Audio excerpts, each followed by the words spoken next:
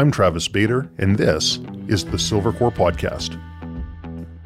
Join me as I discuss matters related to hunting, fishing, and outdoor pursuits with the people and businesses that comprise the community.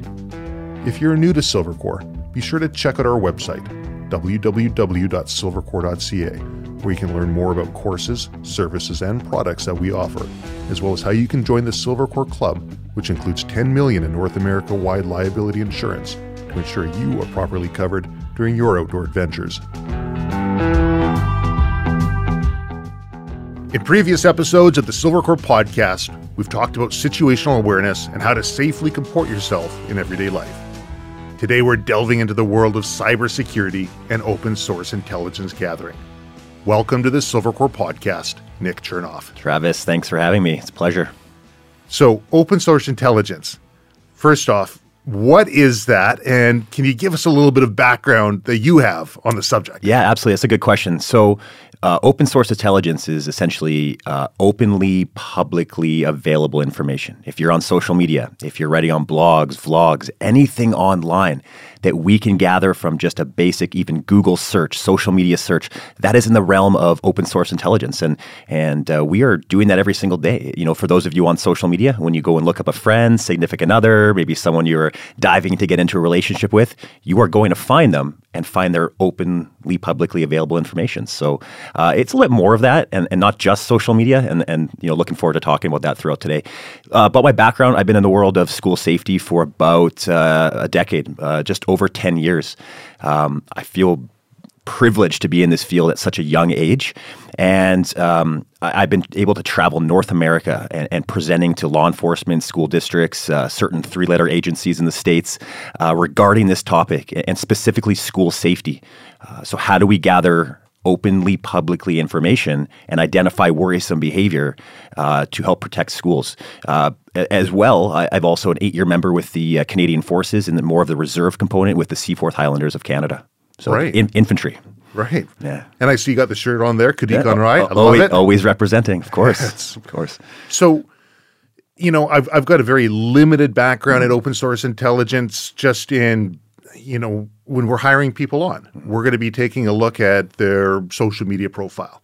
I'll go on to, in British Columbia, we've got court services online. I'll take a look through there to see what kind of background I can find, if there's a criminal history or a history of civil actions against somebody. And we've got BC Online as well, and I can kind of pick around a little bit. But that's about the extent of the sort of open source intelligence that I'm privy to.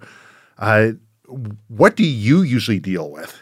Yeah, you know, that's all great things that we can use. And you bring up actually some good points, because we are now seeing many employers figuring out, you know, they'll look at a paper copy resume. I can apply for Silvercore. You're going to see my background. You're going to see my history. It's all things that I've curated for your job. But what am I doing online that's going to represent myself and your organization? And those are great things that I think many organizations should do. How are you being represented online? But, you know, when we are gathering open source intelligence, we are monitoring and identifying every social media aspect. We're not just going in and finding someone's Instagram account or someone's Facebook account. It's every little detail. You know, because part of my role is when a school shooting happens, and I've been at the forefront investigating many high-profile acts of violence to schools across North America, we are digging into that killer's life.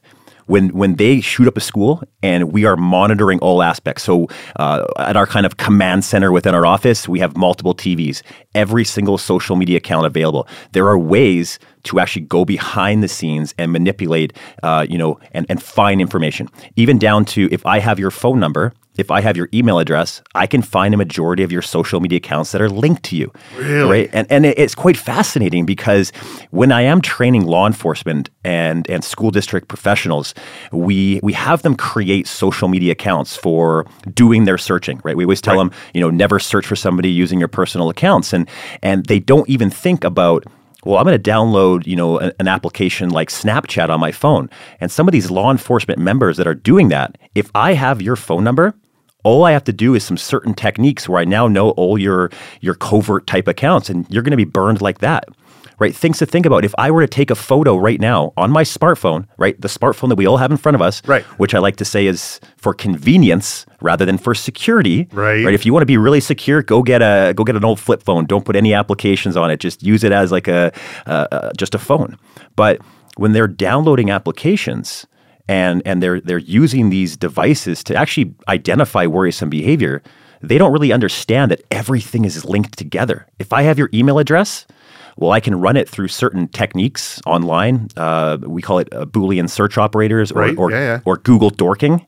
Google dorking. Yeah, I haven't heard that. I know the Boolean search operator. Yeah, sometimes referred to as Google hacking, but I can take your email address or what I know about you and actually find if your email has been in a data breach, which may actually show me your passwords to your accounts. Interesting. So there's many things that we can do outside of just the generic, I'm going to see if they're on Facebook or on Instagram or on social media. Right. So, and just to be clear, this is the whole thing behind this is that it is open source. I mean, that it's open to anybody. The techniques that you use could be used by anybody out there, more or less. Absolutely. Both the good and the bad. And that's kind of, we know that. And the biggest, because I run a full day or help run 2 days of training to train law enforcement and school districts how to identify worrisome behavior through techniques that we're providing to them, to give them knowledge and the tools to really keep our kids safe and our community safe. And yeah, these tools can be used by individuals who are, trying to find an ex-wife or an ex-husband, and there's quite invasive techniques.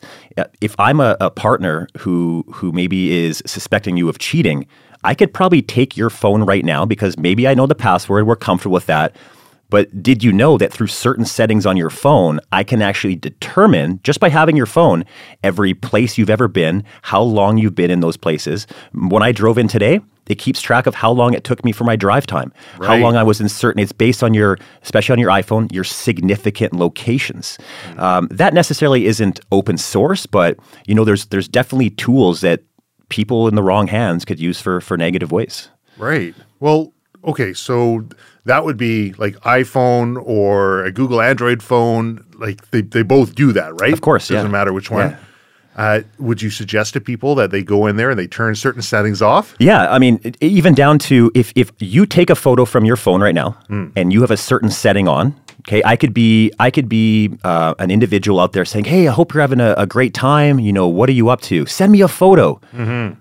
And I'll actually share a great story, and I use this during training. There was a gentleman on Craigslist, and this is what I'm getting into, what's known as metadata. Right. Think of data within the data. You take a picture with your phone, we see and just focus on the photo, but us kind of, tech nerds and whatnot think about what's the information behind it because it was taken from a very smart phone. So I could be like, "Hey, Travis, you could be, hey, I'm at my secret hunting spot today." I know. Right? I've seen this.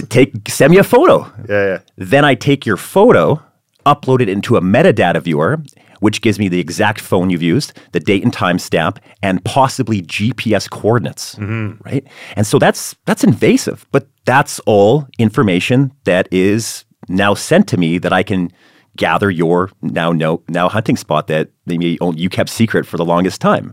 And we don't understand that with every piece of information that we send out there, we're giving data within that. And go into your location settings on your phone. There's going to be an app on there that says camera.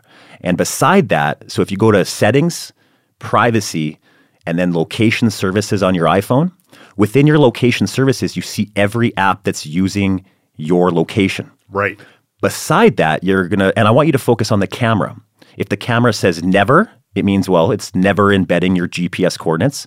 If it says while using, pretty much every photo that you take, you embed your GPS coordinates. You go on your phone and the gallery on your phone, there's a section that says places. And it's a map that pinpoints where the photos were taken. Right. That's great. However, I always think of things about, okay, what if? That is a lot of information that we're giving out. It's cool to know, but it's kind of scary. I like how you use the hunting analogy because I will specifically go in and screenshot my photos because I'm so paranoid at times when I'm sending a picture out. Like, did I remember to take my location services off? Am I sending them something that's going to have the geotag associated with it? So I'll take a picture, I'll screenshot the picture, I'll crop down, and then I'll send that crop picture over. I love that. You're still going to give little metadata on the type of phone you've used and maybe the time of screenshot. But I was going back. I was going to share this story during training, and it was a law enforcement type file. I work with both law enforcement's north and south of the border in Canada and the States, some over in the UK as well, due to certain issues that are happening. But there was a gentleman, and when you upload photos on your social media, it is good that social media strips this metadata for the public. For the public, right. So I can't go to your, and for those of you celebrating, different holidays or whatnot. If you go take a photo when you're having your Thanksgiving or Easter dinner and you upload it to social media, I can't take that photo and figure out where you had that dinner. So it strips the metadata, which is great.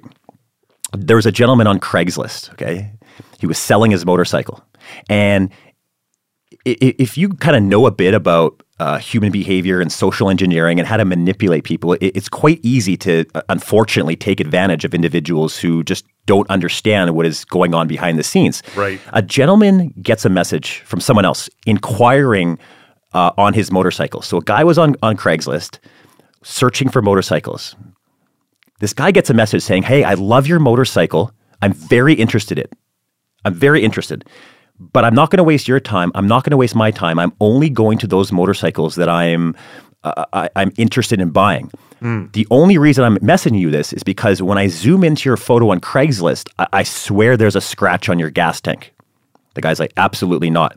And when you just want to sell something, you want to get rid of it. And anyone you take advantage of human behavior with, wow, someone's interested in this, I can sell it, I can make some money, So the gentleman says, "There's no scratch."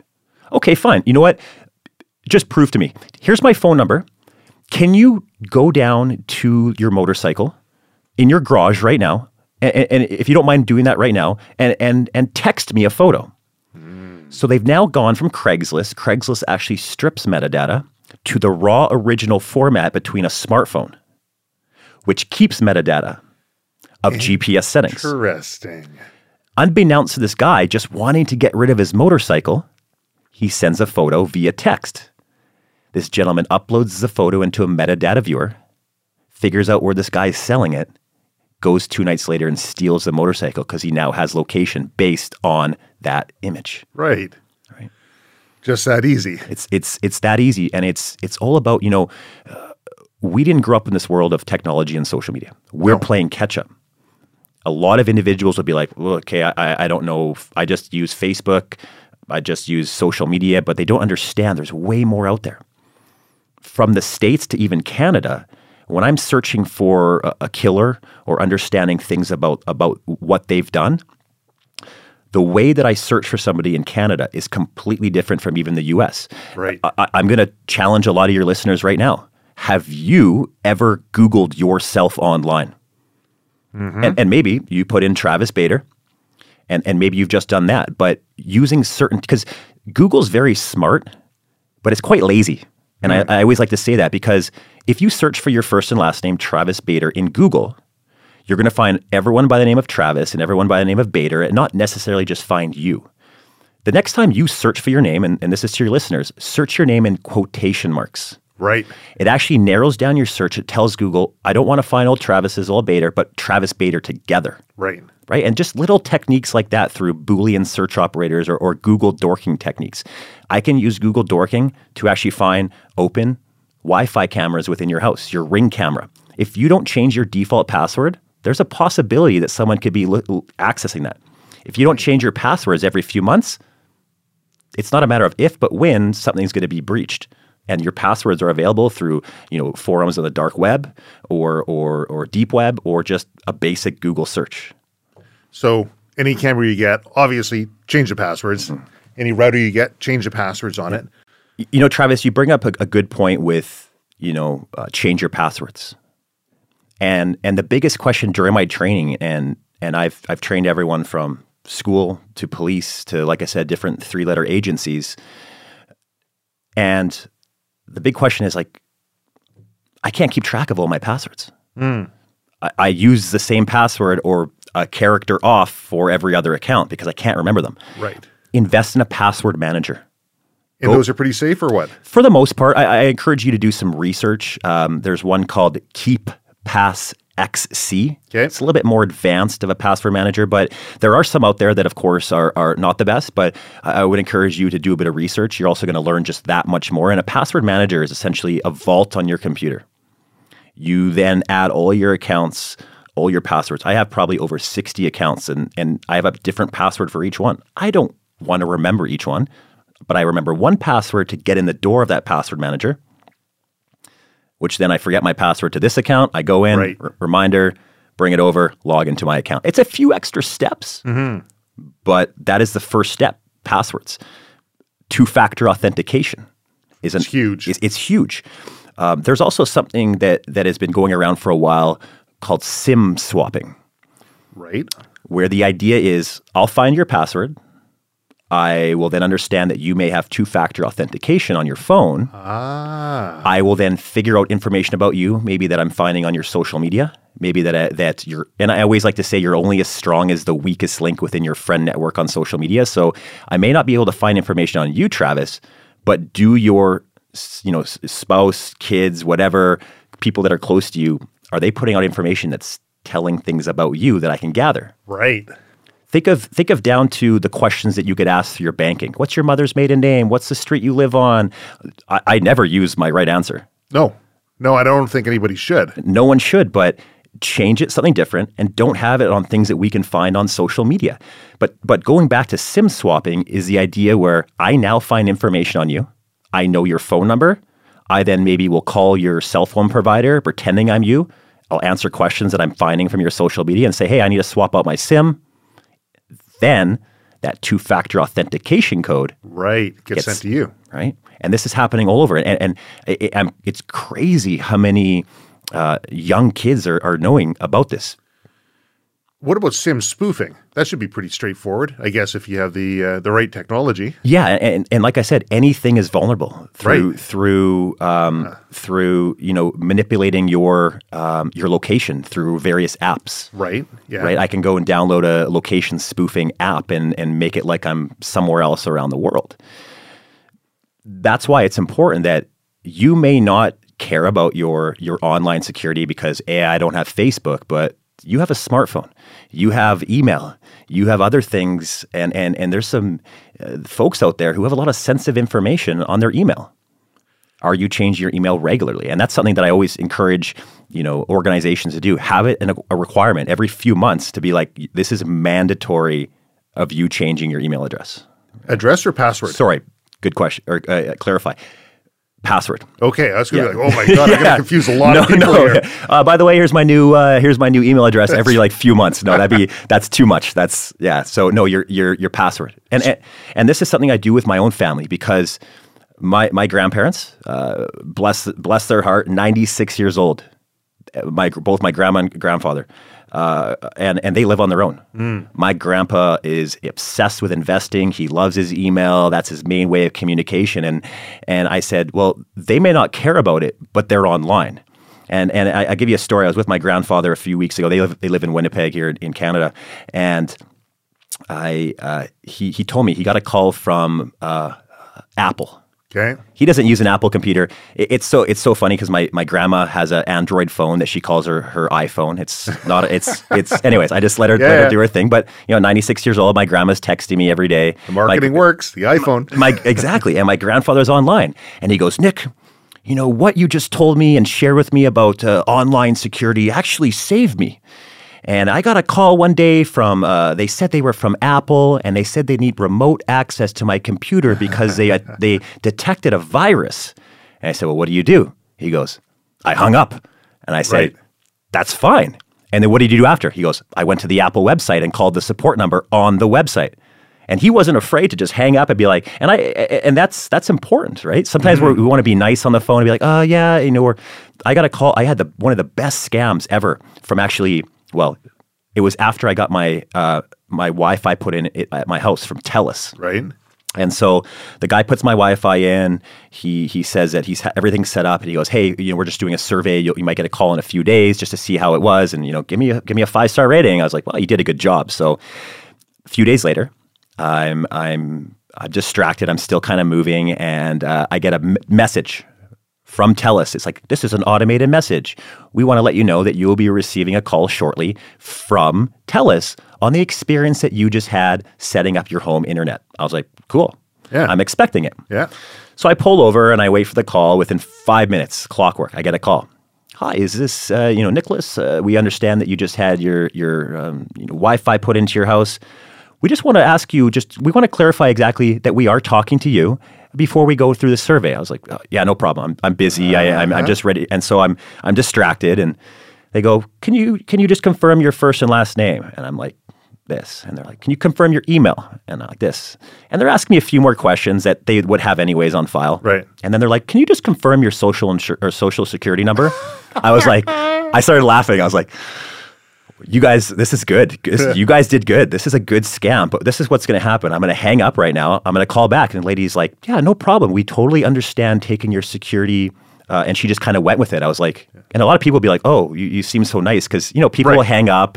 You get spam callers, right? They'll hang up once they understand that it's a scam. But anyone else who's not thinking about that and busy moving would just be like, oh, okay, yeah. Let's just carry on. Yeah. So it's all about awareness, right? We got to educate those who are not grown up in this world, but use devices daily. So that awareness, like you're saying, okay, let's say I'm really cyber aware, right? I've got a good sense about my passwords, and you talk about passwords prior to the like keychain and these different vaults and things coming into play.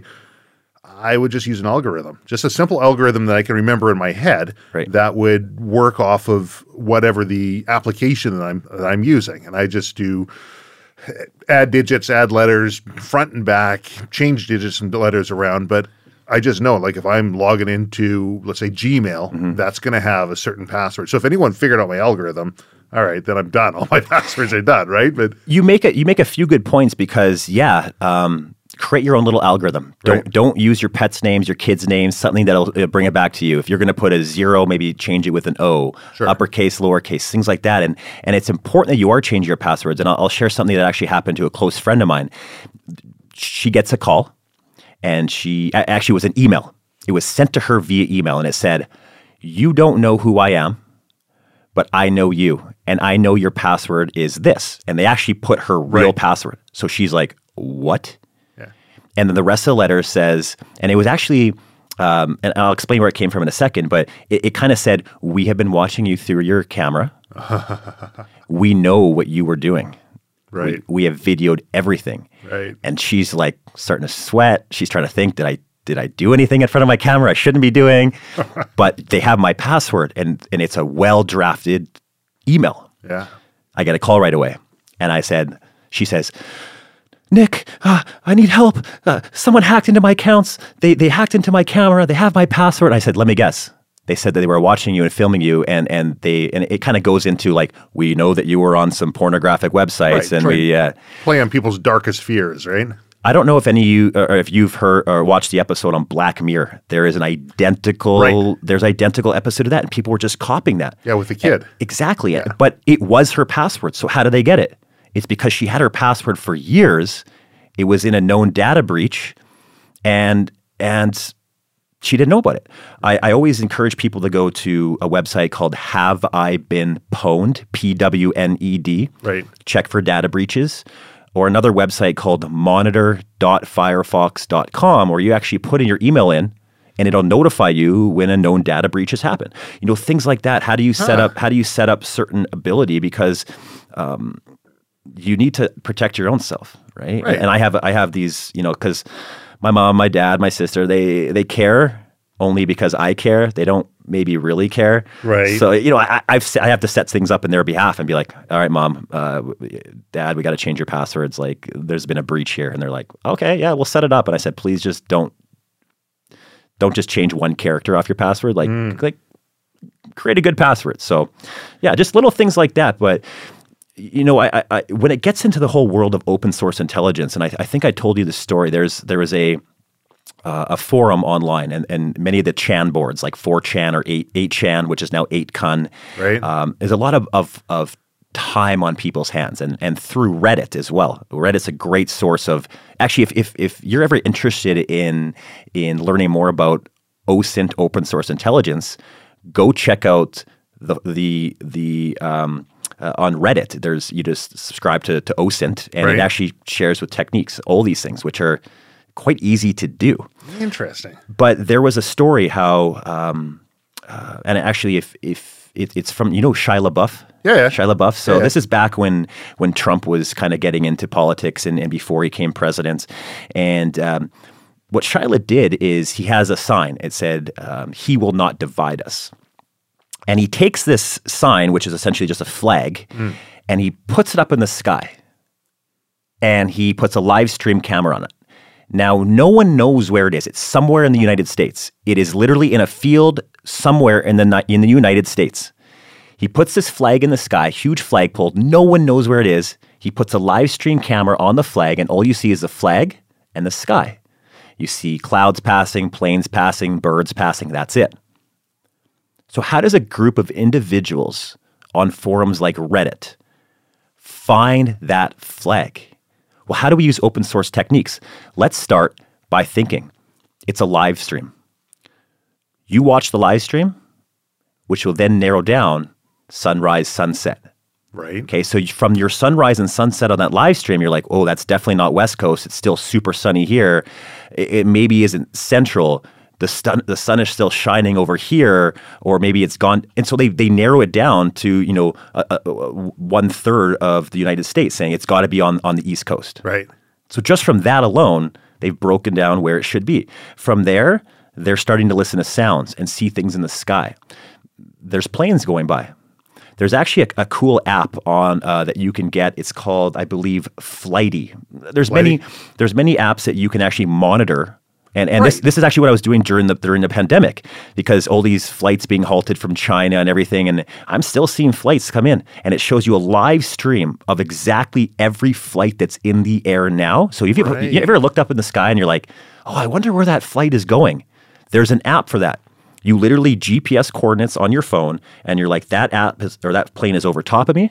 That 747 is off to wherever, or it's landing in Vancouver. So they actually had people monitoring the app and trying to figure out, where flights were coming, different flight patterns, and it's quite remarkable. It's getting this team together.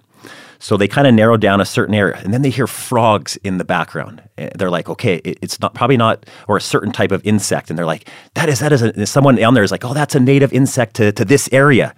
And so as they're starting to narrow it down, they actually get a bunch of individuals with their trucks, okay? And they start driving, everyone from certain cities that they live in that maybe are close to where these types of animals are.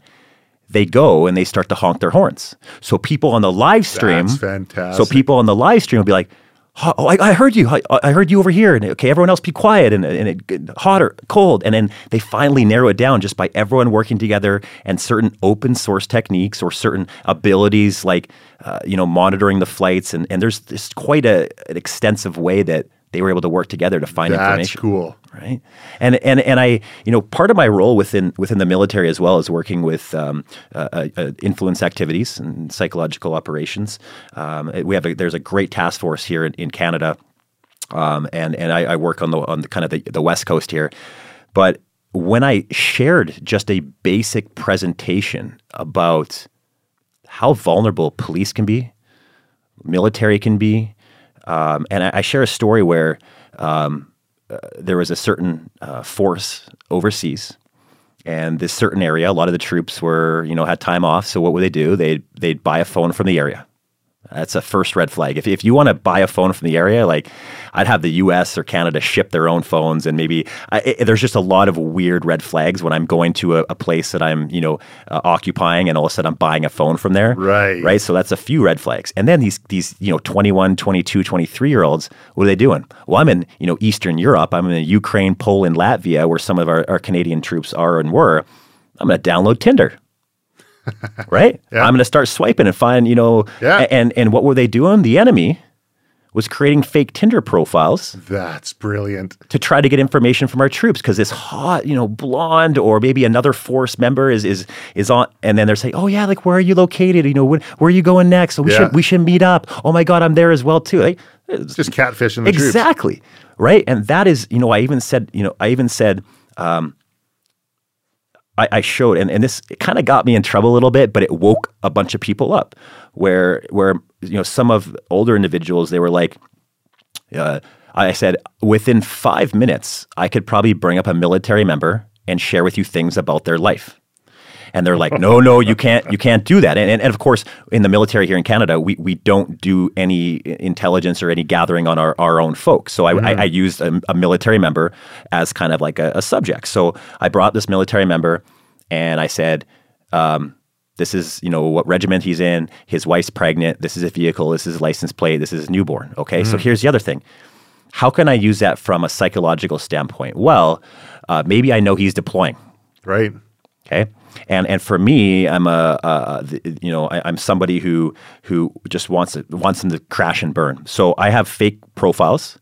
What's stopping me while he's deployed? He may not talk to his wife for a few weeks, maybe a month, depending on what he's doing. But what's stopping me from maybe messaging his wife while he's gone from another female fake account I've created, right? Saying, hey, I just want to let you know and introduce myself. My name's so-and-so. Me, your husband and I, we've been, having an affair over the last little while. I didn't understand that he was married. I thought I'd let you know. Even though I'm falsifying this, but I'm just gathering information I found in your social media. Yeah. What's going to happen when he calls home?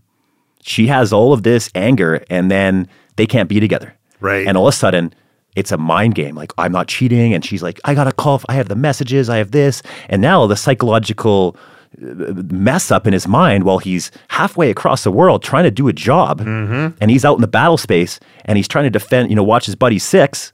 And all of a sudden, he's distracted for a second because he's like, my wife's probably mad at me. She's going to leave me. Is she going to be home? Is she going to find someone else? And it's just, you're only as strong as your weakest link. And these are things that we need to train our troops before they go over. Have you had a conversation with your wife about this, about what could happen, and I love, I just came back from Texas yesterday. Right.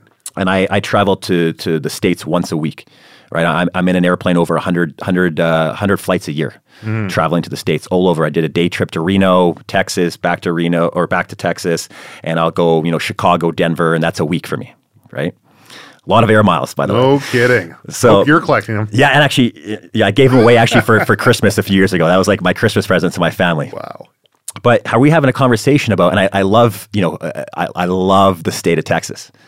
And the great state of Texas. It's awesome, right? And so they're a very proud military state. Mm-hmm. And so you'll see a lot of the times like bumper stickers. Maybe the wife or whatever driving saying, I'm a proud member of a current, a deployed U.S. Army, whatever. And like, you're just telling me that your husband's deployed right now, and now you put a bumper. It's just like putting to the world about things about you. So things that we don't really kind of think about, right? The little soccer ball dangling from the rearview mirror. Exactly. Yeah. Little picture of the family. Oh, I love that. How big your family is, right? Yeah, I love that. And these are things that we need to start to train. I deal with a lot of police who are undercover.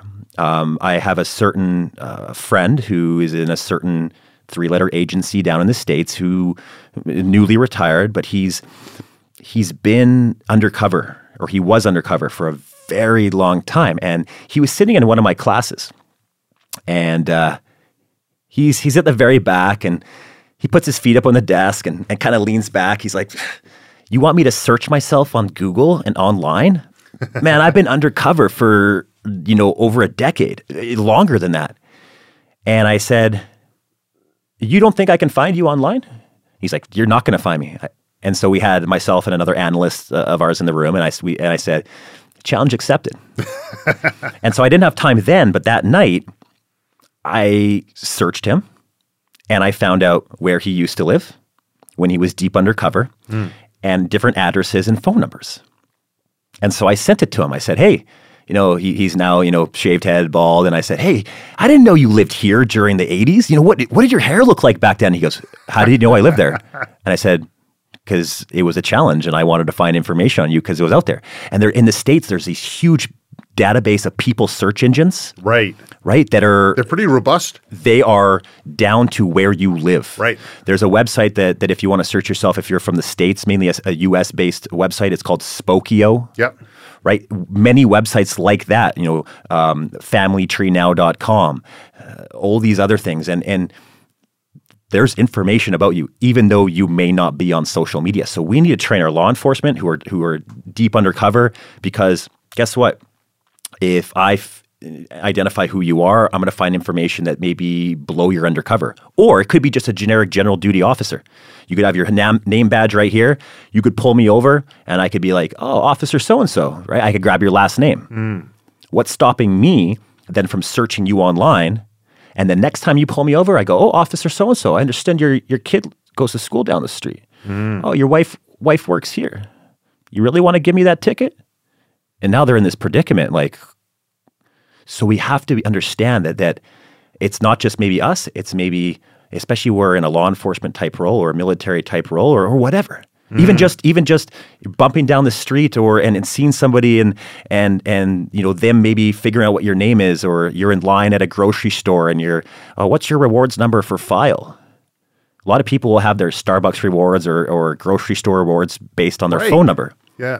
How many times are you blurting that out for everyone to hear? Yeah, everyone. Everyone, right? So we need to start to think about these basic things, and not just for us, for those that we love around us. And that's all understanding how much we can gather from that open source available information. Well, this OSINT idea has been around, for well before the internet. It's just open source things that people can gather information on. I remember hearing stories. My grandfather, he was Vancouver police.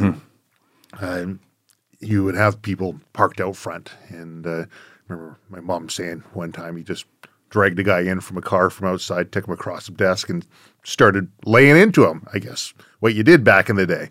I remember as a kid, we'd get phone calls, even though we're unlisted, or my grandparents would phone up and they say, someone's looking for you. They're trying to find you. Should I give them your phone number? Tell you where they can find them? There's always this sense of privacy that everybody needs, and different people in more secure roles will need a higher level of privacy because of the people that they're going to be surrounded by.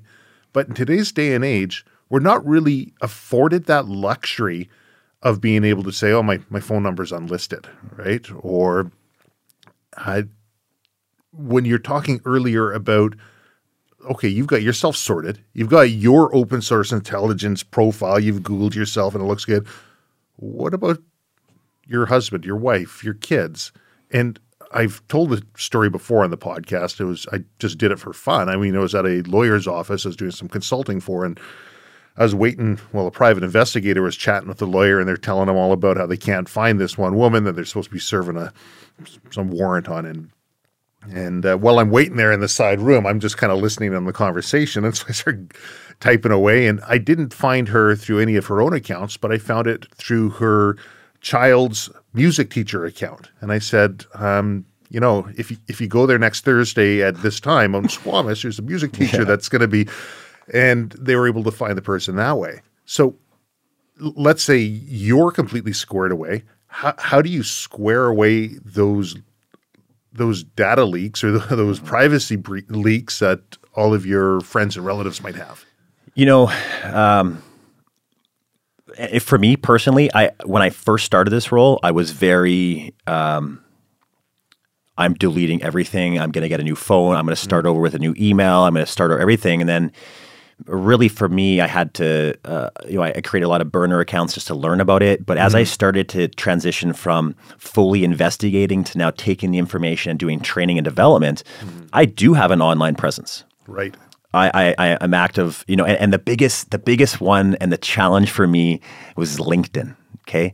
LinkedIn is wealth of information on individuals. And I was very reluctant to have it, but because I was meeting and presenting to groups of different agencies down in the States, different law enforcement, they're always like, hey, are you on LinkedIn? Let's connect. And that was kind of my way of connecting. So I had to, I'm either full in, you're either full in or full out. You're not you don't just have like a little bit in because you're in. Right. You got a presence. You are no phone number, no email address, no social media, and even down in the States. And when you buy a house or when you do get a phone number, like there's going to be listed to you. And there's the gentleman who's kind of a subject matter expert who I look up to in this field, Michael Basil, his name. Yeah. He teaches people how to buy homes without having their names attached to it, or kind of disappear online. Right. Inteltechniques.com is a great website for and I get no kickbacks or ties from that website. It's just I've learned a lot from him. So I want to share that kind of love. But it's just, even right now, you're like, hey, let's take a photo and put it on your social media. Okay, that's great. Promoting the podcast, promoting the great work that you're doing. But are we going to take a photo with your little key features of your electronics here? Maybe there's something on the wall that someone can zoom into, and I don't think people really realize that we're in the day and age where our kids, and I've seen time and time again how many kids are going into mom and dad's closet and finding their military or law enforcement uniforms and putting that on, or taking photos of maybe different things and posting online, but it's having a conversation that we know kids will be online these days, your kids. Oh, yeah. But you can be online, but constant communication, open dialogue to say, this is what mom and dad do for a living. And it may be cool to want to take a photo of the inside of our house or a photo of our car where you see a license plate. But I want you to start to think, how can that eventually get us in trouble? And it's all about training and awareness. It's like, when my kids go to school, it will be, okay, I don't want their name, if they're going to play sports, I don't want their name on the sports roster, because all those rosters get put online. Right. And I Share now freely. Exactly. And I grew up playing junior hockey, university hockey, and I loved it back in the day. It was great. But now you search my name, you see where I lived at this time, where I lived at that time, all the information about me, my stats, how much I weigh, how tall I am, what my hometown was, because that's all information that is put out there. So, there has to be a balance, but I think at the end of the day, we're always going to be online. You find that small percentage that is not and doesn't want to be and doesn't feel the need to promote, but is someone else close to you. Like when your kids grow up, are they going to want to be on social media? Probably. If they're not, they're going to be the only kids in class. And that's the biggest thing we get from parents is, my kid's the only person in class who doesn't have a phone. Okay, it's great. alienating. It is.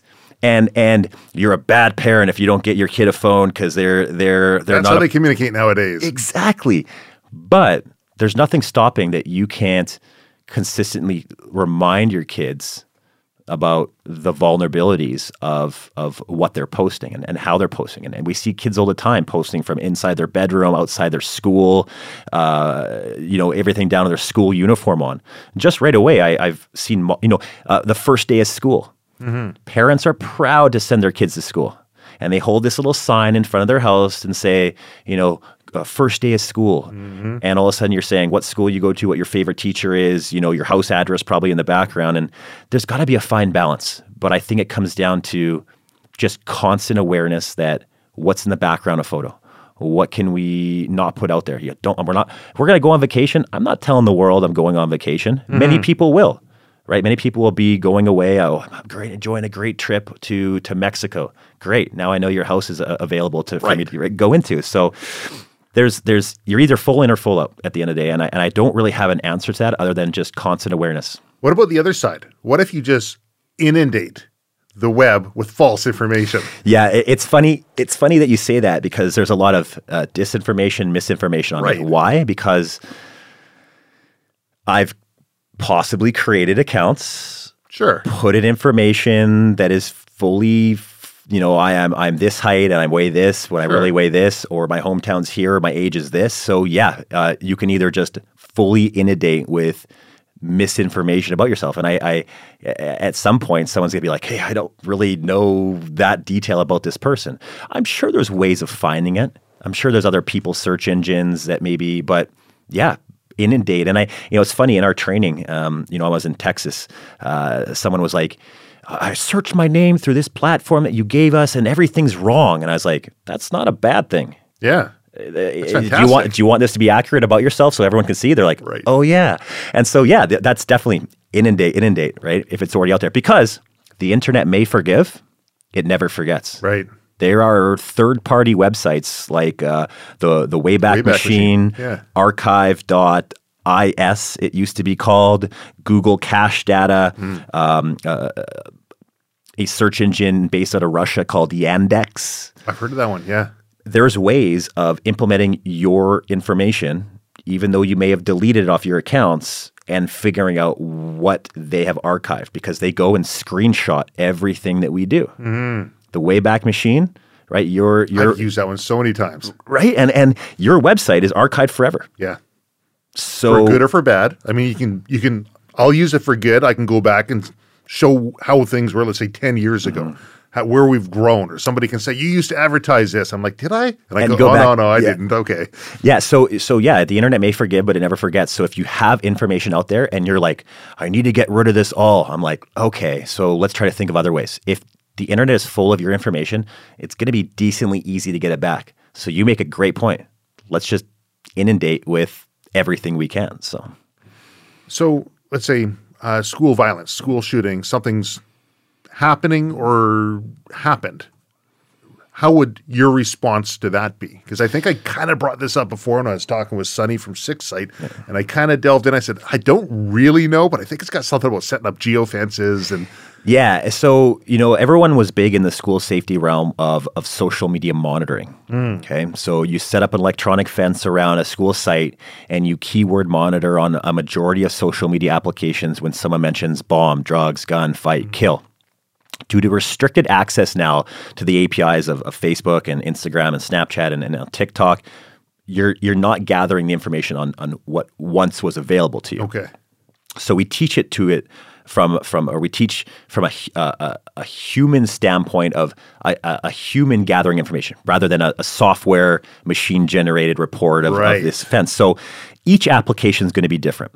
So when a school shooting happens, God forbid, we have one of our analysts dedicated to, and this is mainly the one application that you can do it for, Twitter. Today I was training folks from around North America on how to set up an electronic fence on Twitter around your school and keyword monitor anytime someone mentions bomb, drugs, gun, fight, kill. That can happen on Twitter. But for Snapchat, which is usually a one-to-one communication, it's a little bit harder. But there's a website called map.snapchat.com. You don't have to be logged into. You can go online, and there's hotspots in certain areas. So when the flooding was happening here in BC, I went on map.snapchat.com. There's going to be a hotspot over, the Abbotsford area or certain areas, and you get a lens of people on the street uploading Snapchats, and now you get to see those Snapchats that someone else has put out there. You're not going to see everything because you have two options when you're Snapchatting: to send it to your friend individually or upload it to your kind of My Story or have it kind of sent out there in the world. So you're not going to see everything, but you're still finding data. In every aftermath of a school shooting, the hotspot over that school is red. It is on fire with everyone in that area on their phones, right? Go to a concert, go to an event, everyone's on their phones. Right. Everyone's posting. You're going to get some information. And so you're going to go on map.snapchat.com and you're going to see a lens of everything that's happening. And I was there about 4 days before the Vegas shooting, right? I was staying at the Mandalay Bay 4 days before. When I leave, of course, that's when the terrible act of violence happened in Vegas. Right. But when I was going on map.snapchat.com to figure out what people are posting, what they were actually doing was they were downloading every video that was posted, and they're actually building a time frame based on when things were posted to maybe when shots were fired but they're all gathering it from social media. Who knew that we could go and find someone's post to then build a time frame of the incident that just happened? And it, on Instagram, right? We can. There's just so many things that you can do with finding people. Every image that I come across, right? A lot of times kids, and we're having threats to schools daily, unfortunately, across North America. When a student makes a threat and posts a photo of a gun, all you see in their social media post is a gun, and they're like, don't come to school tomorrow. Right. It's a pretty generic threat, especially the language analysis. There's no specificity in the language. But that photo of the gun is concerning. But if you conduct a reverse image search, which means you take that photo, Like TinEye. TinEye, exactly. Right. And that's a website we use. Or Google Images. If you upload Right. a Google and Google Images or into Bing.com, the image section, or even Yandex, Okay. it'll scan. And I want you to start to think of Google, Bing, Yandex, TinEye. They're all different businesses. So they have a different way of indexing their images. If you upload that gun photo to Google, Bing, Yandex, whatever, TinEye, and it comes back with, yeah, we also found this image being hosted multiple other places on the internet. Well, the possibility for that threat just went down. And we're having school districts shut down schools alone just on that threat. Don't come to school tomorrow. Here's a photo of a gun. There's a lot more factors that need to be taken in consideration. If there was specificity in that language and that image came back like 0 results, I'm like, okay, we have a concern here, right? And even something as simple as ensuring police know that regardless of what you do on social media. So the big idea, and from parents to educators to schools is, I deleted that post. You did on your profile, but you don't think Facebook or Instagram or TikTok stores still everything that you've done? Right. Every private message you've ever sent on social media, regardless if you deleted it, law enforcement can get back. Right. Right? You as a user of Facebook can actually, whether you use Facebook or Instagram or any platform, you can actually go into Facebook through your settings, request everything that Facebook has on you. Right. It's going to give you, and I was blown away when I first did this. I requested information on Facebook on what they had about me, and I've used Facebook for over 10 years. My Facebook account now is dead empty. I'm like, I don't want anything. I don't use it. It's mainly to keep track of friends around the world. So I said, well, there's nothing on my profile. They probably don't have anything. And boy, was I wrong. They had every photo I've ever liked, every private message, every photo I've uploaded, every video I've uploaded, every place I checked in. Wow. They even had all of my private messages and every contact in my phone. Because when you download an application... At one time, you may have given it permission. Or at one time, it didn't need permission, did it? Exactly. Think about the apps you download. People are just like, okay, I just want the app. But why is this app asking for access to my contacts? For convenience.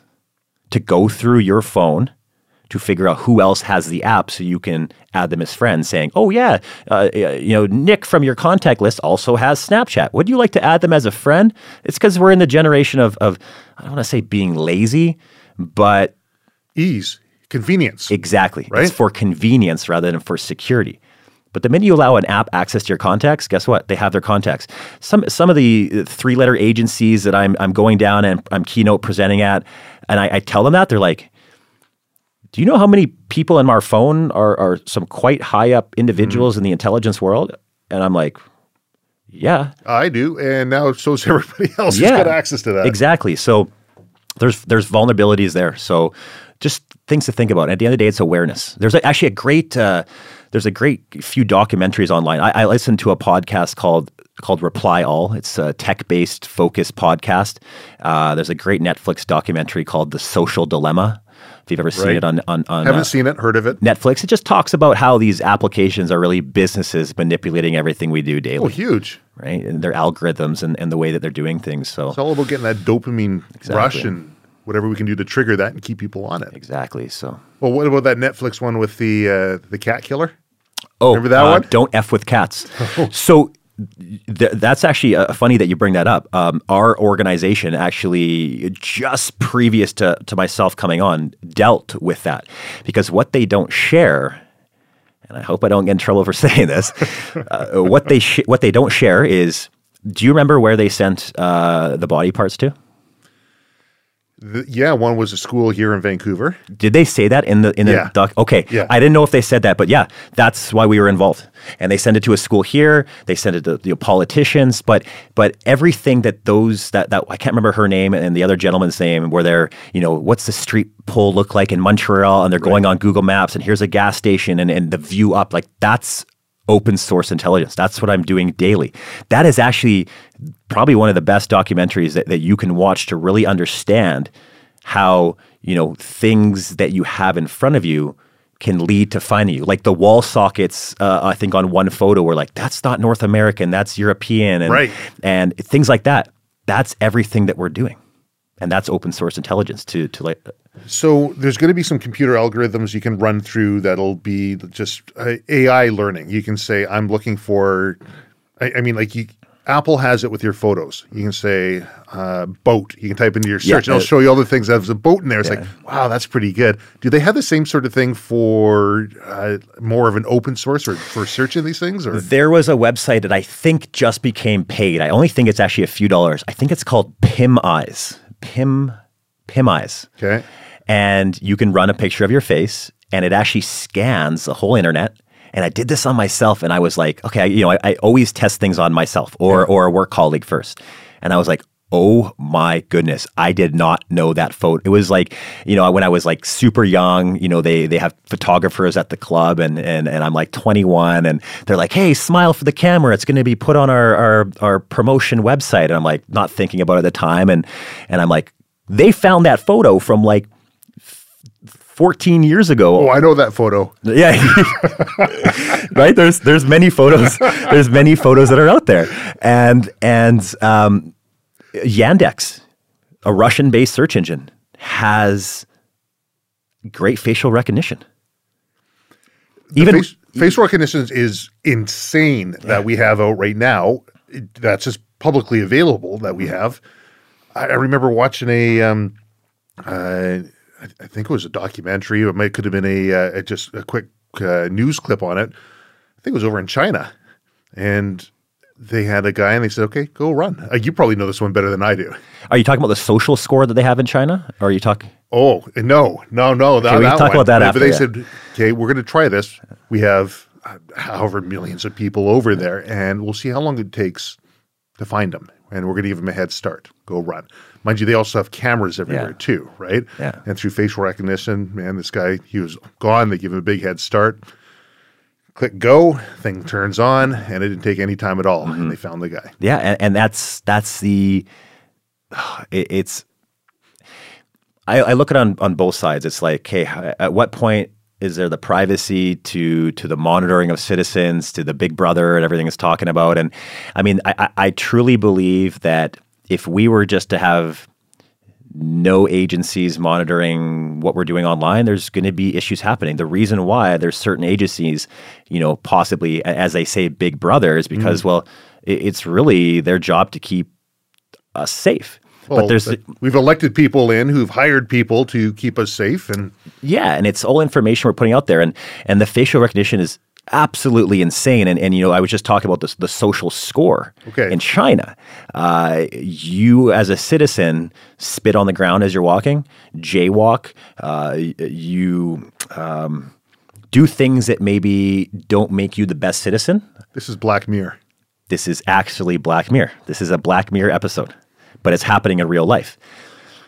You get a social score. Your score goes below a certain amount, you are possibly banned from flying or buying this or buying that. And it's all based on trying to keep its citizens in line, right? And that is a Black Mirror episode. That just gets scary. Yeah. I mean, all of it. The farther we advance into this can get scary. It's like Elon Musk, he talks about artificial intelligence. He says, like, that's one of the most scary things around. There should be an oversight body to watch what we're doing. There was, and I read this in the news, and I in no way have had time to follow up with this, but they were saying that there was a bot that they created, artificial intelligence, and it actually had it. I don't know what it did. It spent some time online, or it fed it some forums to look at, and they said that the bot actually came out to be a little bit racist and homophobic. I remember, the AI is just, and we always hear those horror stories. And what's that one with Will Smith, right? Where I think I can't remember what it's called. People are probably screaming into the mic right now. It's that movie. But yeah, it's the world, and I travel a lot. I was just spent a week on the road, and some days I'm gone for 3 weeks. Some days I'm gone for a month. Some days I literally just go to the States for a day and a half. Right. Over 100 flights a year. And a lot of the time I'm like, okay, I have to pay bills. I have to, log into different accounts when I'm on the road. I have to, people are probably going through the airport rushing, logging into their banking on the open Wi-Fi in the airport, sending some money to an account, paying their bills, not even thinking about it. Someone could be going to a Starbucks and sitting down at the Starbucks, connecting to Wi-Fi and logging into passwords, checking their social media. But what I could do, if I was Nefarious minded, is buy what's called a Wi-Fi pineapple. Right. I could be sitting in my truck, literally in the parking lot of Starbucks. I could be plugging it in, doing my thing. I can have my computer going. I can name my Wi-Fi pineapple Starbucks. You're going to see possibly 2 Starbucks pops up, but the amount of people that go through there, they might just click the first one and it could be mine. You're connected to the internet, but it's connected to me giving you internet. Right. Or there's multiple ways of doing this, but it's essentially kind of key logging. Right. What you're doing, what passwords you're putting in. You may be thinking you're just checking Facebook, but really I'm actually seeing what you're doing on the back end. So, I always suggest, you're using a VPN or definitely do not, like when I go to my hotel and I live in a hotel for like a week, I got to do my banking on my computer. I hotspot off my phone, or I'll just do it off my phone. Right. I'm not those connected. hotels are the worst. Exactly. Right. So little things like that, right, where we need to be aware of. Do we know key logging, of course. If I have a direct key logger, I remember years ago I had one you could plug on the back, into the computer, plug it into in line with your keyboard there, and every keystroke would be logged. And then you can key log through programs and like monitoring or Spectre software type things that you can install. But if you auto-populate a password, something that's stored from your keychain, that's a good question. I wonder. That's a good question, and that is actually a really good question. Because if they're using a hash to, I guess it depends on how it transmits. Yeah. And how it goes. I want to say no, because you're not actually putting a password. It's just auto-populating, but I couldn't confirm or deny it. I never, and by the way, I never tell anyone to, save your passwords on your devices. Like if I have your computer right now and you're like, I'm going to the washroom, if you're bored, just go on my computer. I can go to the settings on your internet and figure out what accounts you have saved your passwords for, and then get into actually open up your passwords through your browser. So I had actually a work colleague, he used I was away for like a week. He came out from the States, sat on my computer. He logs out of my email, logs into his. Okay. Right. And then I was like, there's someone else logged in. And I was like, so I go through my settings on my computer. I figured out the account he used, and he actually had saved his password. So you just use like inspector tools? No, it's actually through your settings. It's through your settings on your browser. Because when you auto-populate a password, you go save password. It shows up as stars, right? Yeah, it shows up as stars. But in the back-end settings of your internet, you can actually view your password that way. So I messaged him. I go, hey, man, use my computer. He goes, yeah, thanks. I know you were gone. And I said, and I just sent his password. And he's like, excuse me? And I said, clear your history before you leave. Yeah. And don't auto-populate and save your passwords, right? That's for convenience rather than for security. Right. And sometimes you'll need to know the password to the computer to do that, but just little things like that, right? You go in, the funniest thing is, I got to go get a new phone tomorrow, actually. I guarantee, and this happens every time I'm in an Apple store, you get the mom and dad running around, getting their phone. You get the kid at one phone, testing it out. But what is he doing? He's logging into his Facebook or his Instagram there, and he just saves it and keeps it open. And I'm like, okay, right? So you gotta be mindful on what you're doing and logging in to what devices. And so these kids they just want to check their Facebook or social media, but then it's logged in and maybe all your personal. And so, don't auto save your passwords essentially as well. And I guess it's less on the open source side when people start going in that area. That's just human error, right? Totally. Yeah. I remember I had there was one law firm that I was doing some work for, and they called me up and they said, there's a woman came in and she was having problems with her husband, wanted to divorce him, and the lawyers do the first thing that lawyers typically will do is pour a lot of cold water on you, right? Try and get some common sense in you, and it's going to cost a lot. It's going to be a difficult process. Anyways, they go through this whole thing, and she says, well, I got money. And she pulls out a can, and it's a big wad up of cash inside here. Like, what? like an actual like a paint can, tin can like type thing. Yeah. But from what it was relayed to me, it was like a soup can or something, right? And wad up in cash. Like, where'd you get this? Oh, my husband, he's got a whole bunch of these, right? Okay, what's going on? And they started digging a little bit. Anyways, they contacted me on some of the work that needed to be done. And then I spoke to some of the security agencies that we do work with, and they just needed to do a detail on the individual, on the place. Of course, she gave permission. They go in, but they image everything. Thumb drives. It tells you what's been put on, what's been taken off. There's little tidbits of information with data timestamps. Your toaster, right? Like everything that they can, they go in there and they securely, properly image these things. So that's a little less on the open source, but from a privacy standpoint, also, I guess, knowing who you're with, right, would be a good situation. Your buddy there goes, luckily, you're honest, and you tell them, like, look, don't use your password like this. But that's it does bring up a really good point. So, Travis, I thought about a story here because what do you do with your phones when you want to get rid of them? Now you may be different than most. Okay, so but everyone else thinking, I guarantee you, your folks listening, they're like, well, that's a $500, $700 phone. I'm going to resell it. Yeah, no, not one. I can show you where they all are, and I'll show you. I have probably 50 that phone that has to go back to work, and I'm going to be like, God, we should just, because criminals were going to like garage sales or buying fax machine. Think of your fax machine or your scanner. How much personal information you are sending through that. And your scanner and fax machine, they are so poorly encrypted for the most part that you can pull that data off super easy. Yeah. So I sell my phone.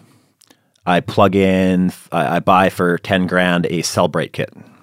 Okay, Cellbrite, a lot of time law enforcement will use that to extract data off devices, right? Every photo that you take on your phone, even though you delete it, can still possibly be extracted. There's a lot of information.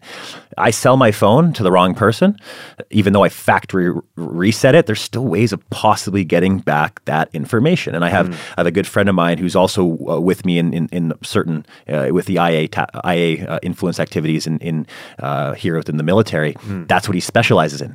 Right. And so you plug in this Cellbrite kit, and criminals were getting information from fax scanners, and now they're exploiting people who have just want to get rid of their equipment and make money off of it. But unbeknownst to these individuals, these criminals are getting some pretty sensitive information. Think of all the checks, all the documents, all the information you've scanned. Think how much content's on your phone, and now you have these individuals extracting all that data. Oh, that could crumble a business. From what I understand, and maybe law enforcement is going to have different tools, but the iPhones, particularly now, every generation that comes out, a simple factory reset on that can be very, very difficult to retrieve any information off of. And that's something that is definitely, if you're going to sell your phone, right, factory reset it.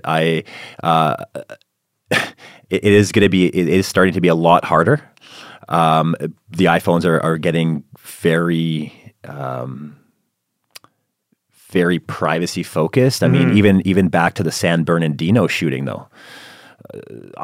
They couldn't get backdoor access. Right, they wouldn't give them backdoor access because that would be bad on their end for all users. So they had to go to a third party, which eventually kind of got through. Right. And so there's always ways of getting through to things or information depending how much money you spend on these Cellbrite kits. But the basic thing is iPhones are definitely a great phone. Your Apple computers, but the computer, however, because we've dealt with a few of these. Actually, there's a company here locally, TCS Forensics. Keith Perrin used to own it. I believe he sold it now. Anyways, we've worked with them on some files, and we had, I remember one in particular, a fellow wiped the computer, then threw a bleaching software on there. But there's still a lot of information that you can pull on back. I'll tell you right now, hopefully work lets me keep this phone and dispose of it on my own. it's going to go in the microwave, or it's going to go, I'm going to have a bonfire on the weekend. It's going to kind of go in there. I'm going to get rid of it in a certain way. I'm never going to sell a phone. And a lot of times, that's $500 that you could get from that. But what's $500 in the grand scheme of things? And don't get me wrong. No one may do any harm to it. Like some kid could buy it. They're like, yeah, just put get my SIM card, do this. But who knows? You don't want to be, it's like winning the lottery. It may never happen, but this is the lottery you don't want to win, right? So with open source, I guess we're looking at before, we're talking about artificial intelligence and learning software to be able to help scan. But when we talk about the Don't F with Cats, that's just lots of people out there. Or with the Shia LaBeouf one, there's just a lot of people on Reddit looking at it. Do OSINT agencies rely on crowdsourcing information? I'll tell you right now, when a shooting happens, I have somebody monitor Reddit, 4chan, 8kun. There's another site called Kiwi Farms, because especially on Reddit, there's almost like I like to call it the Reddit Bureau of Investigation. It's probably a bunch of individuals that you would picture, drinking Mountain Dew in mom and dad's basement with a lot of time on their hands. More Hot Pockets. Yeah, it's just, but these, I've met some of these individuals who are just geniuses. Yeah. And so this one analyst may not think they're doing a lot, but I say, scan that, just keep refreshing these forums, because these individuals, kids, adults, they're just bombarding these pages with everything they're finding. We are just relying, because we have our analysts doing the same thing and we're finding the same and maybe more or maybe not enough. But I say, you will sit and refresh this page for the next few hours and you will document everything you find, even though we may have documented over here. But there is going to be information that, literally when the name of the shooter's announced, people are going to their page, they're finding the killer's profile, because within, no time at all, Facebook, Instagram, they're deleting these people off their platform. Screenshot everything, upload to the archives. Exactly, right? I remember when I was investigating and working at the Christchurch, New Zealand shooter. Right. Okay. My job was to find the manifesto. That was my sole job. I was scanning these forums. I found it on the Kiwi Farms. Going to the link, it was literally linked to this one page for no time at all, and I got there just a little bit not fast enough. So I'm like, well, okay, it's not hosted there anymore. I found a link though. So what did I do? Put that link. Wayback Machine. Right. Wayback Machine, what they did is they screenshot everything on the internet, and they noticed that there was a lot of individuals going to this one page, so it must be important. They rooted themselves there. They had screenshot the whole manifesto, and I'm getting content back. But I relied on someone posting the link to it from a crowdsourced page, all these things. So yeah, we are definitely using it, and I guarantee police are doing the same thing. Other agencies are doing the same thing, and it would be silly not to. It's like having someone do the work for you. Right. And there's some smart individuals out in this field. So yeah, Reddit and all these different forums. I'd be careful on the 4chans and the 8kuns. It's really the cesspool of the internet. Not good content goes there, kind of more to Reddit, but yeah. Have you heard of the, I think it was called Cicada? There is a, I think it was a picture that went out on the internet at one point. And anyways, I think it turned out to be a great big online puzzle, and they're hiding clues within information. Awesome. And they just go in behind the picture, they look at the metadata, they find something, and they end up working themselves all the way around the world to try and solve I'll put a link to it, a Cicada something. Yeah. A really interesting sort of thing, but it kind of reminds me about this whole crowdsourcing effort for intelligence. And when we talk about these guys who are drinking the Mountain Dew in mom's basement, man, I don't know. They got the time on their hands. They can do some devastating things with a little bit of knowledge and time. Yeah, and that's it. That's what they dedicate their lives to, and they have a lot of time. It's just passionate to them. And if you're not relying on crowdsourced data for sometimes these intelligence gathering, then you're missing key pieces to the puzzle, right? So here's one, maybe just a little bit off topic, but more of a personal thought on it would be, you talk about IA in the military. Yeah. And I believe recently in Canada we had a news announcement in regards to COVID information that was being released. Did you read any about that? What specifically? I believe it was specifically stated that it was IA measures were used in order to gain COVID compliance, COVID vaccine compliance. Yeah. I didn't read that. I thought you were referring to something else that happened out east. Okay. But what'd you read back east? This sounds more interesting. I don't know if I want to bring this up. It's a certain issue that happened in more of the east coast of Canada. I'll leave it at that. But yeah, I mean, I think every single day you and I are influencing people's activities, the news, the people you meet on the streets, and whatever way you look at it, it could be how do we get the most amount of people vaccinated so they can be kept safe, Sure. and maybe there is a component to it. I know that Canada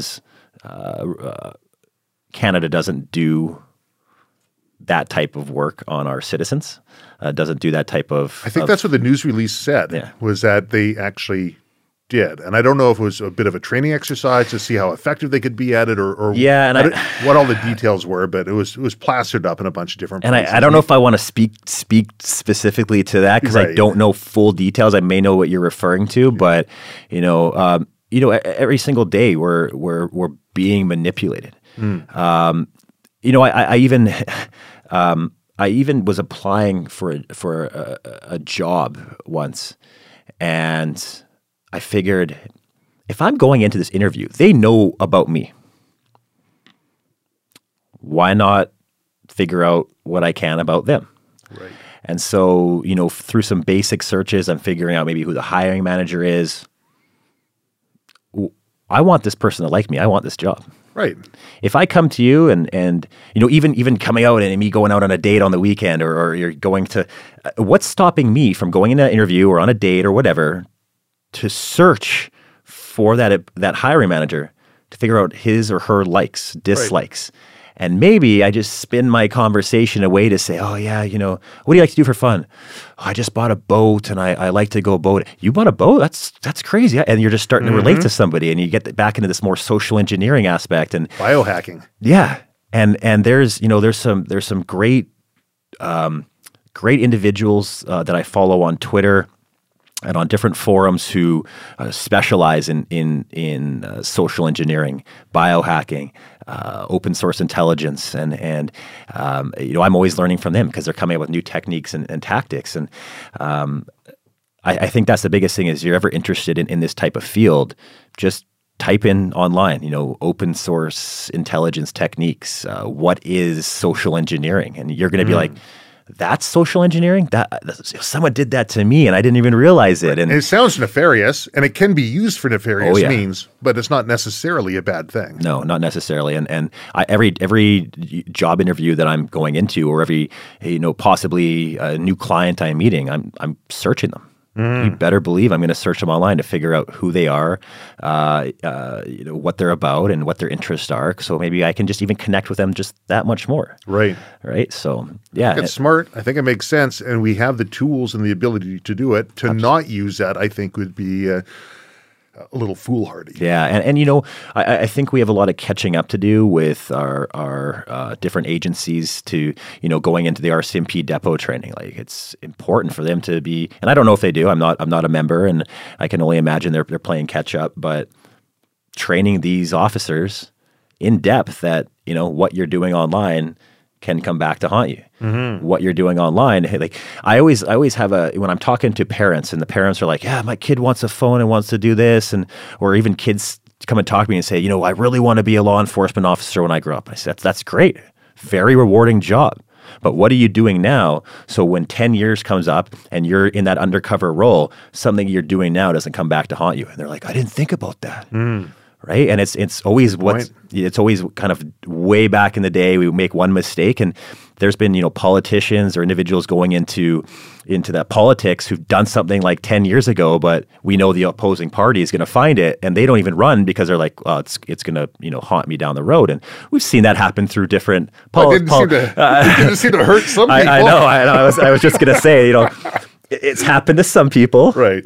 To some individuals in various political roles, and I always like to say, you're going to make mistakes. If you're online, you're going to make mistakes, but let's just hope that mistake doesn't come back to haunt you down the road or being used in a bad way. And I share this story as well with how important it is to train your kids, right? Talk to your kids about what they're posting. There was a family on vacation. And I guarantee, and for those of you that are listening, if you have your own kids, ask your own kids if they know everyone in their friends list on social media. Your kids are going to come back and maybe lie to you and say, yeah, I do. But if they have like hundreds of kids following them and they're like 15, 16, like, do we really think our kids really know every single one of those kids in their friends list? So there's a story of a family. They're going to Mexico. Okay, so mom and dad take family and a few of the kids and a few of the kids' friends and another couple. They go on vacation, and the parents are just there to drink Mai Tai, sit on the beach, and have a good time, right? Yeah. What are the kids doing? Well, I want to get to the resort. I want to take a photo. I want to show to my friends that I'm on vacation while they're at home, what they're doing, whatever. And so the kids rush. They start to post online.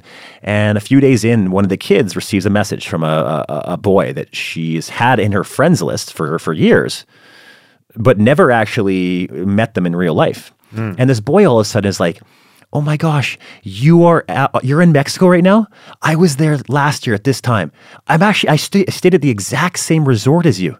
And down the road, you should try ziplining at this one place and rock climbing across the way. And there's a sea-doing place down the road. And I'm so jealous. We just couldn't afford it this year.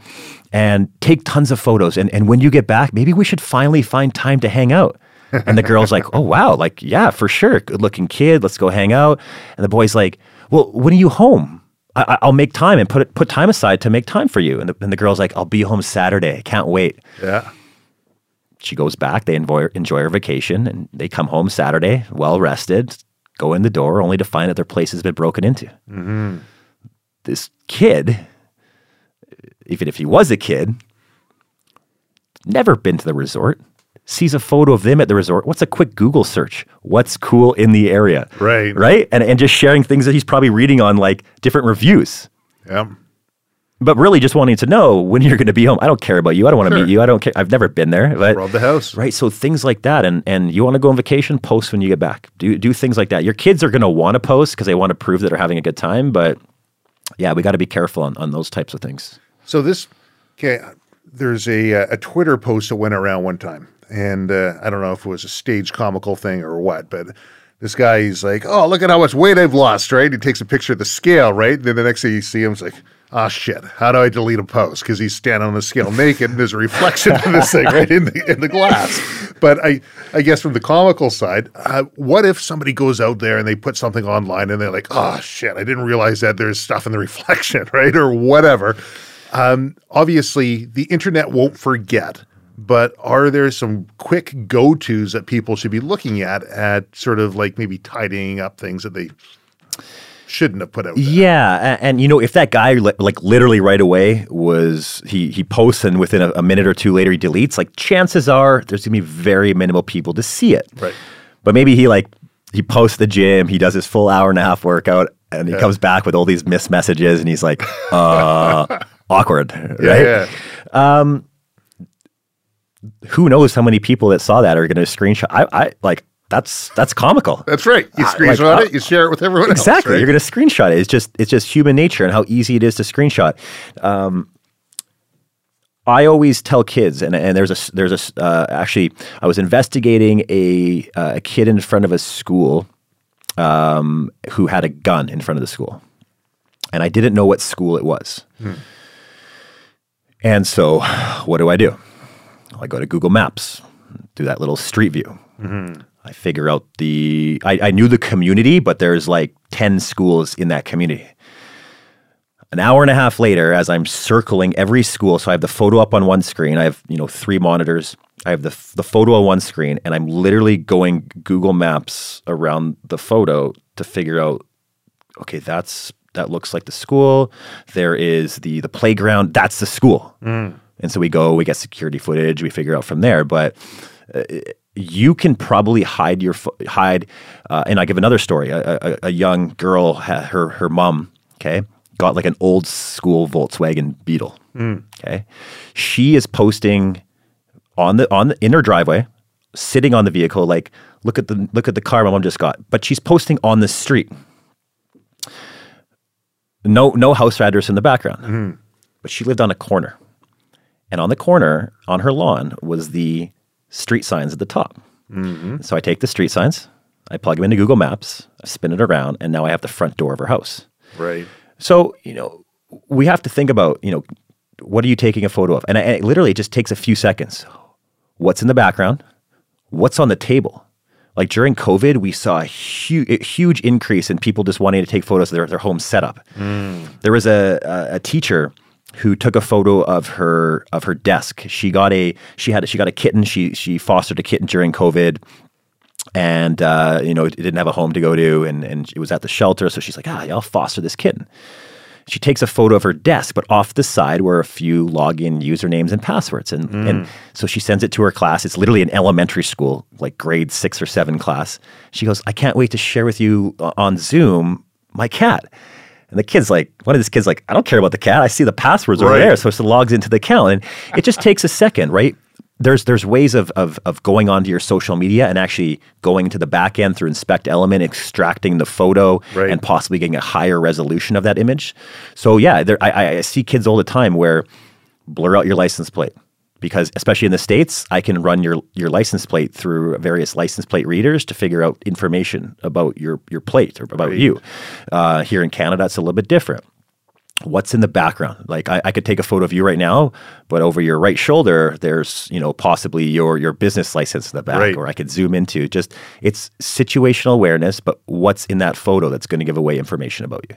Slow down and have some discipline. We're so fast to do things and put it out there and get the likes and comments and validation, and adults could be just as bad for this. Oh yeah. And it really just takes that extra second.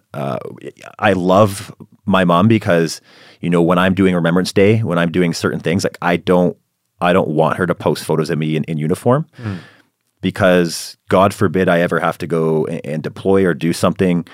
She's then connected to me, and I don't want her, just in uniform. I just don't want it on her profile. And so I love her. And what she started to do this, she actually, she sends me every photo she wants to upload. And she goes, is this okay to upload? It's great. And I'm like, bless your soul, Mom. Like, this is awesome. And and I'll be like, hey, just look out for this. And she goes, oh my God, I didn't even see that. Right. There's like a sticky note off to the corner that's like very blurry, but zoom in a little bit and make it out. It's just what's around you. Right. So yeah, just take that few extra seconds to just think, slow it down. Yeah. A lot of information, and I know we're just scratching the tip of this. Is there anything that we should be talking about? Is there anything else that we haven't talked about that we should really think about getting out there? Yeah, that's a good question. There is a lot of information, and really it comes down to, some of you could be listening and be like, well, okay, this is great knowledge, but like I don't have the time. I have so many things going on already. And I think it just starts with having a conversation with yourself about how you're going to better protect yourself, having a conversation with your kids, significant others, depending on what role you're in, what your job is, having a conversation about what they're putting out there. For me, I have an iPhone. I text my friends, but I also use apps like Signal. I use an app called Confide. Depending on the conversation I want to have with sometimes people around the world, Confide is one of those apps where I message you. To read your message, I actually have to scroll down the screen, and every line disappears as I scroll past the next line. Interesting. When I want to reply to you, there's no constant thread. If I want a screenshot, you only get one line. I get nothing because I get kicked out of the app. Right? When I go to the grocery store and they say, what's your number for your store rewards? I don't give them my real phone number, right? I have a fake number in my head that Right. I use, and then I'll go from there. I mean, yeah, there is still a vulnerability with that because maybe someone else could use your number and they say, you know, what is the name behind it? And so you just also be careful, situational awareness. When I go into a hotel, I spend more than enough time in hotels. I have a card I carry with me because every time I go to a hotel, they ask, welcome, sir. Welcome to this hotel. What's your name and or email or phone number for records for your file to look you up? Right. So on this card, I have 3 lines: my full name, my phone number, and my email. And I place it down. And they say, okay, thank you. I take it back after. When they give me my room key, and this has happened many of times, there's a big line of people that are like, all right, and I'll say, please don't say my name out loud. Mm-hmm. Not because I'm a tinfoil hat wearing individual. I don't know who's behind me. Right.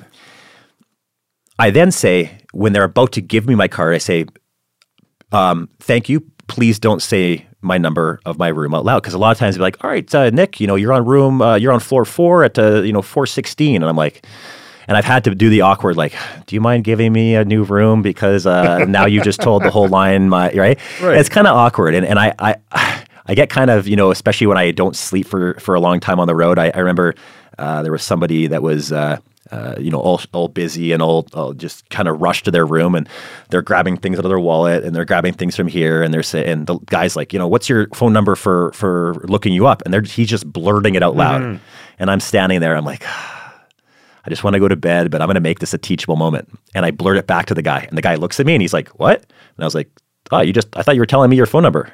Well, now I have it. And he's like, oh, that's weird, man. And I talked about what I do. And there's a great website called Blur. Blur is a card masking service. It's a paid-for app, paid-for service where you put in your credit cards or other information. You use that kind of drop-dead number that then forwards to your real kind of credit card number. No one really has my real email. I mean, I'm sure you can get it, but if you want my email, I give you a forwarding email, 33mail.com. Go to 33mail, sign up, put in your real email address, and then it allows you to create a kind of drop-dead forwarding email. Like my email could literally be, you have like your unique username, but sure. I could have my email, if you're like, what's your email? I could be like, it's Travis Bader @ and then whatever my username is. And you're like, what? But it could be whatever you want. So when I start getting spam from Starbucks or whatever, I can drop that one, get another one. Drop it, get a new one. Things like that. So invest into your numbers, invest into your email addresses, and maybe just do a bit of research, how to protect myself with, different tools and tactics when it comes to, or even just searching, what is open source intelligence? Because it may open up your mind to other things or OSINT capabilities, and you're like, I didn't know that someone could do that. Yeah, right. And so then it may spark your knowledge into learning a bit more. And if anyone has any questions, I'm sure they can reach out to you. I'd be more than happy to kind of talk with them or guide them in the right direction with just really, at the end of the day, situational awareness and understanding what we're putting out there and those close to us are also putting out there. I'm going to put some links up on YouTube. I'll put links up through the podcast. Awesome. And if people who are listening to this have questions and would like to hear more, I'm sure we could probably arrange a time to go through those on a future podcast. Nick, thank you so much for taking the time to be here on the Silver Cord Appreciate it. Thanks, Travis.